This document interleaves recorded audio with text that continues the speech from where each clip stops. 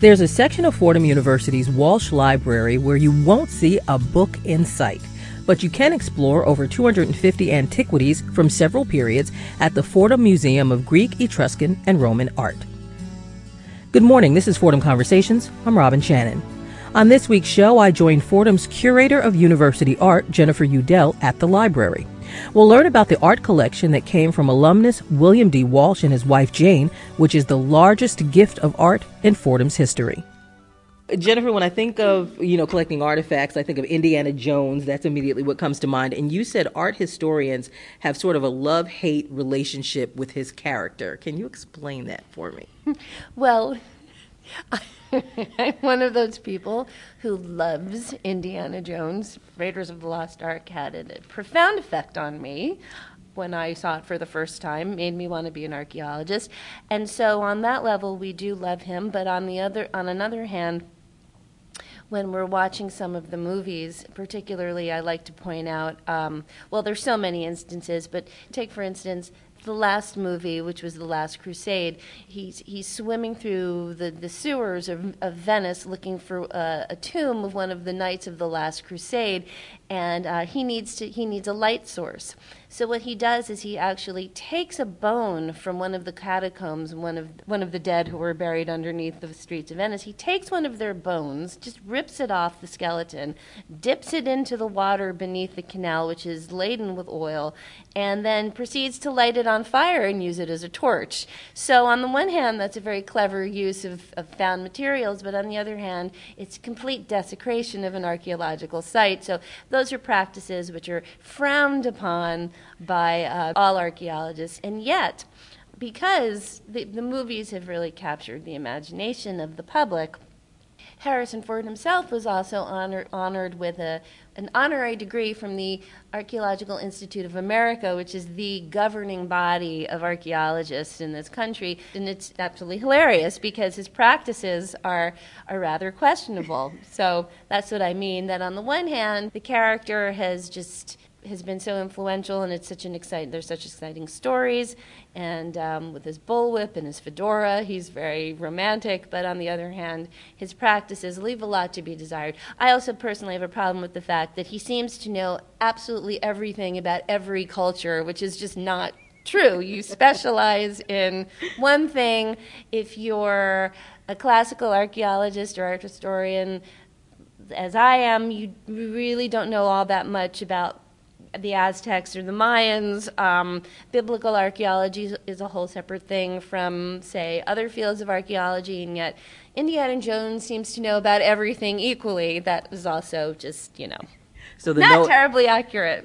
So the know-it-all factor was what got you. The know-it-all factor is a little bit inaccurate. And you said that there was sort of a joke going around about a tenure review. Yeah, what was that about? That was a joke going around a while ago about were Indiana Jones standing for tenure, what his tenure review package would have in it, and the letters written by other colleagues in the field.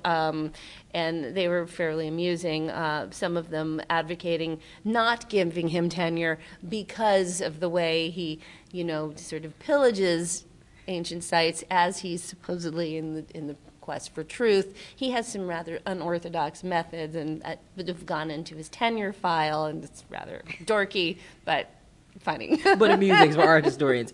So I want to talk to you, Jennifer, about Fordham's Museum of Greek, Etruscan, and Roman Art.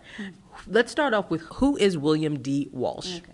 William D. Walsh was an alum of Fordham College, Rose Hill, class of 1951. He was a classics major here at Fordham. Local New York boy, majored in classics here at Fordham, and then after his stint working for the Justice Department, he then went into the private sector, founded the Sequoia Mutual Funds Group, moved out to California, made all of his money, and then that's when he started collecting antiquities. And did he donate everything that I'm looking at here? He donated, I would say you're looking at about 98% of his donations. A few things were acquired by gift later. A donor who wished to remain anonymous with no connection to Fordham whatsoever just wanted his father's collection of early Christian Byzantine mosaics to find a suitable home where they could be studied and incorporated into the curriculum. So apart from the mosaics, of which there are 9, collection of coins, which are also in the museum, which were sitting in archives and are themselves a very interesting story. Really, the majority of what you're seeing came from Mr. Walsh's collection. How much is it worth? It all depends on the given market. The given market values fluctuate, but is it in the millions? Yeah, it's in the millions. It's in the millions. It's sad though, because what we have here is so much more, at least in my opinion, important and artistically relevant than, say, things that are flying off the shelves at contemporary art auctions, which go for $10 to $20 million for a painting. Why so, Jennifer? Market and trends and saleability, and contemporary art is hot, has been for a while. Antiquities less so. They go through ebbs and flows of popularity. Is there a piece here that is the one piece that's the draw, or is it the whole collection? I would say it's the whole collection. In my estimation, there are certain objects here which are exceptional. I like to say it has representative examples of the finest and highest quality sculpture, some fairly humble ceramics, examples from across the socioeconomic spectrum of antiquity, not just imperial or royal, but actually the type of objects that people would use from day to day. So that in itself makes the collection here a really useful teaching mechanism and all of that, yes. And I want to get into the seminars you teach and the actual hands-on experience students get to. But first I want to ask you, what focus on Greek, Etruscan, and Roman art, what's the connection? Generally, you have to look at the ancient world as a bunch of distinct cultures that were clustered around the Mediterranean Sea, the Mediterranean basin. Even though Greece is not technically the Mediterranean, it's the Aegean, we call Greece, Rome, Egypt, we call all of those cultures sort of part of the Mediterranean basin. And because they had proximity to each other through trade and oftentimes through war, there were a lot of contacts, a lot of cultural contacts. And so you've got a bunch of cultures that borrowed, assimilated, adapted, absorbed each other's art, religions, rituals. Greece and Rome, or no pun intended, are the typical cultures which comprise the classical world, even though classical art is a very specific time frame, literally between the years 437 to about 432, and we're really talking about the period of the Parthenon. That is the classical period technically, but the classical art tends to encompass Greek and Roman art, two different cultures. The Romans were enamored with the Greeks. They were enamored with their literature, with their art, with the glory that was Greece, the classical, the world of Pericles, the world of Sophocles, the birth of democracy. The Romans were enamored, but also took great joy in subjugating the Greeks to their will and conquering them. So it was through all of these different types of interactions that, you see a lot of borrowing and interaction, but we have a general chronology, and the chronology is that the Greeks came first. The Etruscans sort of were contiguous with the Greeks, and then, sort of flourished at the same time in Italy as the Greeks did in Greece, and then along came the Romans, who sort of took over the Etruscans, assimilated them, and then lasted further on. Is that why I haven't really heard about the Etruscans? The Etruscans are the third rail of archaeology. No one really likes to deal with them, even though they're very important, because they're not clean. They don't have a clean beginning and end. They didn't, it's easy to say that the Romans just conquered the Etruscans and that they disappeared once the Romans sort of ascended in, the 6th century BC, but that's not really what happened. So no one really likes to talk about them because they're messy. Eventually they died out, but there wasn't just a clean endpoint. I have to draw attention to the fact that there seems to be a tour here in the Walsh Library, a big open space, and it is very open. It's right in the library, and so do you find yourself seeing people kind of wander in here and either know what they're looking for, or just inquisitive, like, hey, that looks like some great artwork, let me look at it? Okay, I take yes. That happens. Do you give random tours, like when people just kind of wander in? No, I have, I'm really far too important for that. No, I'm kidding. Yeah, if someone emails me and says, I'm coming with a group, or can you take us around? And yes, I'm happy to do that. But normally it's just like a regular museum. You come in, you look around, and hopefully you find something you like, and you spend time here, and that's what happens.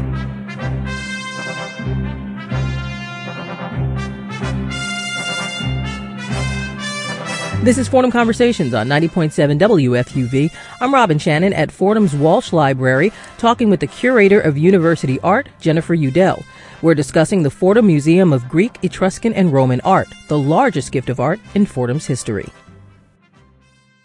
Am I allowed to ask if you have a favorite? I have favorites. I don't have one favorite. I have, being a vase person, one of the Greek vases that we have, one of the vases from Athens, is one of my favorite objects in the painted pottery realm. The sculpture, we're sitting next to a monumental marble portrait head here of the Emperor Hadrian, which is extraordinarily interesting because although it's Hadrian, you can really tell that it came from the ancient Near East, not Rome, but it's really a portrait of the Roman emperor that's combined with some regional stylistic imprints of Syria, Lebanon. He was governor of Syria, actually, in the early part of his career. And as emperor, he spent very little time in the city of Rome. He was quite peripatetic, as they say, well-traveled. So it would make sense that there would be portraiture, monumental portraiture of Hadrian from that part of the world. And we have a really important example here. So there's that. What's it made of? Marble. Marble. Do you like it because of the way the artist did the marble, or? Do I like it because of history or because of its formal and aesthetic values is what you're asking me. I like it for both. As a teaching object, it's fantastic. Portrait of the Emperor Caracalla as a youth, which is exceedingly important because it's bronze, which in itself is extraordinary because most bronze sculptures were melted down in antiquity for the purposes of being made into arms and armor and weapons because, that was the first. They were the first to go in times of conflict. They were very expensive, so it was an elite object. It's important because it's a recognizable subject matter, the Emperor Caracalla. It's important because it's Caracalla depicted at a time of his life which is not entirely common, meaning as a child, as opposed to when he became emperor many years later. He looks so much different as a child than as he did as an emperor. As an emperor, his portraits took on this severe, stern, grouchy, mean demeanor, and he was a cruel ruler, and his imperial portraits really show that. And yet, this bronze we have of him as a child, I like to say, looks more like Pedro Martinez than it does the Emperor Caracalla. It's a very different, it's a very different look. It's also very important because we have a very good idea where it comes from, stylistically speaking, and because of comparanda scattered throughout other museums, we can trace it back to the ancient city of Buban, which is in Asia Minor, which is modern-day Turkey. And this, we get into one of those sort of controversial areas because of the modern history of Buban, which basically a lot of the sculpture to come out of the ground there has been subject to claims by the Turkish authorities because the excavation was not legal during the time that these statues were excavated. However, from the moment the sculpture did come out of the ground to when it was first put up for auction at Sotheby's in London in 1968, and Mr. Walsh only bought it in the late 90s. The statue has been continually published and exhibited and has been out there and has, for all intents and purposes, it's not unknown. It's not as if it disappeared from view and then magically appeared in the Walsh collection in Fordham. Everyone knows where it's been. It's even been published by esteemed Turkish scholars. So that's a very important head for all of those formal aspects I was talking about, for the context, historical relevance, we know who it is, but also because it brings the question of provenance and ethical collecting and the role of a museum such as ours into the pedagogy. Jennifer, define what ethical collecting is. Well, ethical collecting is essentially you don't want to buy any object that doesn't have a paper trail, proving that it was legally excavated and legally exported according to various laws that were in place at the time. These days, you really don't want to touch. You don't want to buy any antiquities if they don't have any kind of clean provenance telling you that they have been out of the country of origin since at least 1970. That's the UNESCO Convention. What's the UNESCO Convention? UNESCO Convention was a mechanism put in place by foreign governments to prevent the illegal export of cultural property from source countries. UNESCO was a first step in sort of stemming the tide of illegal trafficking of objects, be them sculptures, vases, coins, gold, glass, whatever. The problem with UNESCO was that it didn't go far enough. It didn't take into account that countries have their own set of laws in place, and how do you reconcile individual country laws with sort of this overarching international law? And one of the things about UNESCO was you had to prove an object was stolen, and it had to be stolen from a publicly inventoried collection, such as a museum. So really what UNESCO did was try to stop the export of objects stolen from museums acquired by other museums. The problem with it is that it didn't deal with the material that was going through private hands, private dealers, private collectors. And so which one was more prevalent? That's a very good question. I would say the trade through private dealers, unscrupulous private dealers, was maybe a lot more damaging to cultural property than museums buying objects from. So help me get a picture of this. Mm-hmm. So you have this artwork that mm-hmm. some are in museums in another country, and then some are maybe in people's homes, mm-hmm. and then something happens mm-hmm. and they're stolen. Yeah. What's the pathway or the difference between the pathways for the museums getting other artifacts from museums and the personal collectors getting them? Objects in publicly inventoried museums are publicly inventoried, and they're very well known. There's the other part of that where you've got completely unscrupulous private collectors who don't care if an object was stolen from a museum; they just want it, and that's an issue.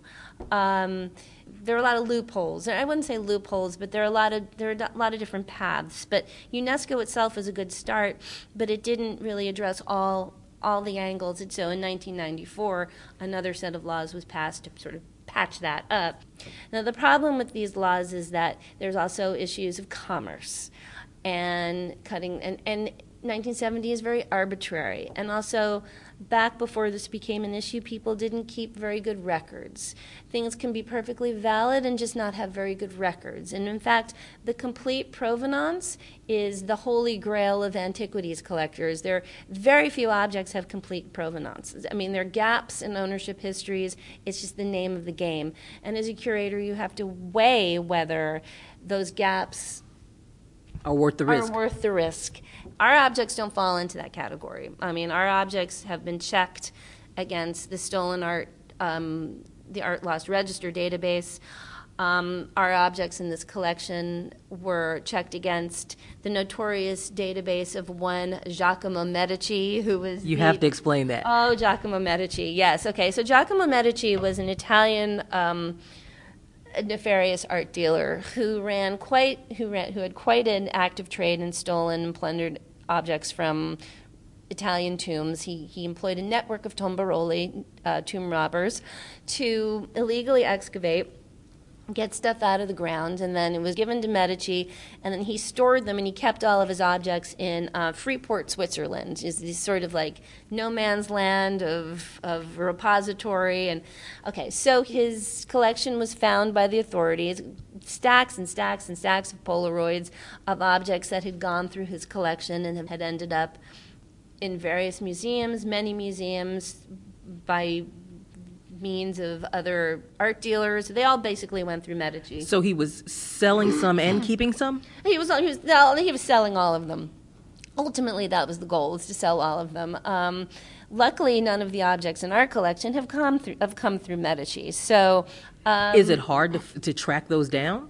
Well, because of this lovely database with the Polaroids, and he also kept a flow chart of the hierarchy of from him, the tomb robber, to him, to his network of dealers. I mean, he made it very easy for the authorities to track down a lot of the objects. It's almost like when a criminal puts something on Facebook or YouTube. Correct. Right? And in fact, there's some wonderful pictures of Medici posing in American museums with objects that he himself supposedly, excavated, air quotes, just kind of posing thumbs up. Yeah, it's great. They can't help themselves. So none of our objects came through that. We have, we don't. Jennifer, wait, you got to tell me what happened to this guy.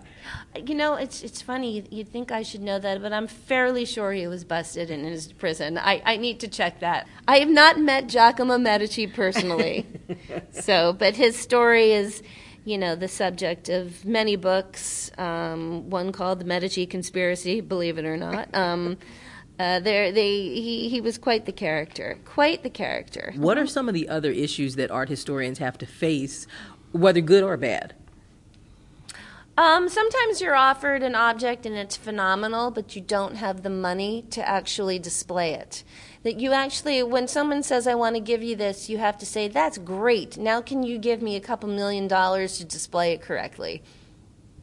That's a problem because, we run on very small budgets here. I mean, we literally rely on the kindness of strangers and patrons and donors. So explain to me the process, I guess, for how you would choose the right way to display a particular item.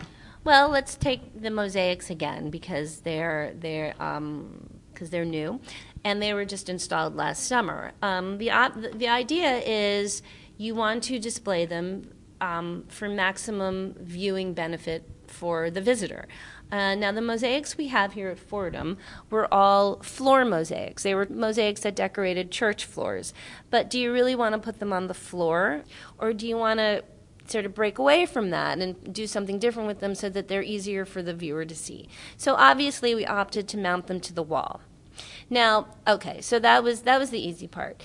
Then you've got to look at the fact that the last object that we received from the Walsh family, which arrived here in April, also a mosaic, 7 by 7 feet, over 2,000 pounds. Okay, how on earth do you install that onto a wall? Well, you have to devise a system so that your object is very securely fastened to the wall.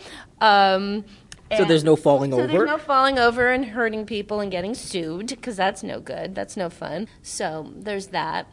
Vases are difficult. And they're my favorite thing because that's what I specialized in graduate school. But they're difficult because oftentimes, and this is no exception, they are displayed side by side by side, and to the untrained eye, they all look very similar. I like to call the vases at the Met the flyover territory, not because they're not phenomenally beautiful and not because they're not installed beautifully, but because people don't know how to deal with them, and so they sort of run through them to get to the Impressionist paintings. They're a challenge. They're really very much a challenge, and I find that the only way to get people interested in them is to take them through myself and really get them really kind of put a vase up to their grill and make them look closely at what's depicted. And so is the decorating sort of subjective? Yeah, I think so. Jennifer, I want to talk about the seminars that you have here, because this is not just a beautiful museum. It's a place where students can actually come and physically handle some of the artifacts in a training process. Right. So tell me what you do. Tell me how you go about your training. Well, it's a challenging class, believe it or not. It's called Museum Studies in Ancient Art, and basically it deals with a lot of the issues we've already talked about. What are the best ways to display ancient objects? What do you want to bring out when you just what's the kind of thing you're going to focus on when you've got an object? How do you highlight it? What's the best way to tell a story? What about the ethical questions that confront a curator? How do you deal with that? What about conservation issues? So we deal with all of these things. I have a great time with the students. We have loads and loads of fun. They get a lot out of it, and part of what we get to do and they get to do is they get to take the objects out of the cases and actually handle them and look at them and really touch them and see, get a tactile sense of how the objects were made. And, that's great for them, because who can say they can do that, is to handle a 2,500-year-old object. Is it just so that they can actually observe and appreciate the art, or do they actually have to clean them or something along those lines? No, that's the there's no cleaning involved. Although I did have I was joking around with a colleague of mine last year about having the students sort of as part of my museum studies class just sort of stand in front of the mosaics with Q-tips and clean tile by tile, just like kind of free labor, having them and then releasing them at the end of an hour and 15 minutes. Okay, see you next week. That's the class. But no, we don't do that here. So the other thing is I try to gear the classes towards one special topic, So, and that's difficult because you have to balance a classroom seminar with a class that's really consists of everybody's individual independent studies, because all the kids are working on something different. Lately, it's been kind of the tertiary issues that concern a museum curator, which is interesting for them. I've had great guest speakers come. I had a friend of mine from the Met who's an exhibition designer who actually designed this gallery space. I had an absolutely hilarious guy who's a former border and customs control agent who now works consulting collectors on risks if they want to acquire an antiquity. I mean, he switched fields because he saw the rampant abuses by foreign governments coming into the States and walking through museums and saying, that's ours, that's stolen, without any kind of proof. But knowing that museums are so gun shy as far as bad publicity, just sort of leave us alone, take what you want. So he saw that up close, and he's now in the private sector. He came in and he addressed my classes about, busting, various dealers, and he was an absolute riot. So that, they learned from him. And what's his name? His name, shout out to former Special Agent James McAndrew. That's his name. What made you want to go into art history?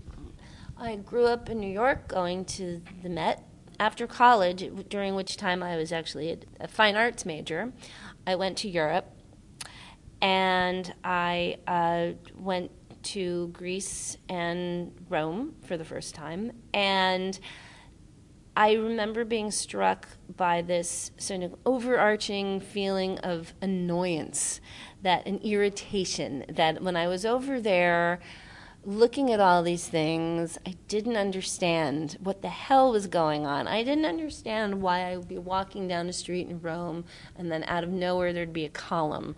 Or, what the hell was this pile, this old sort of ruined set of buildings doing at the foot of the Parthenon? What the hell is that? And it was just, so I got annoyed, really. I mean, I was also, attracted to the objects, of course. They were beautiful, but it was just this sense of really wanting to find out what the hell was going on. I want to thank Fordham's curator of university art, Jennifer Udell.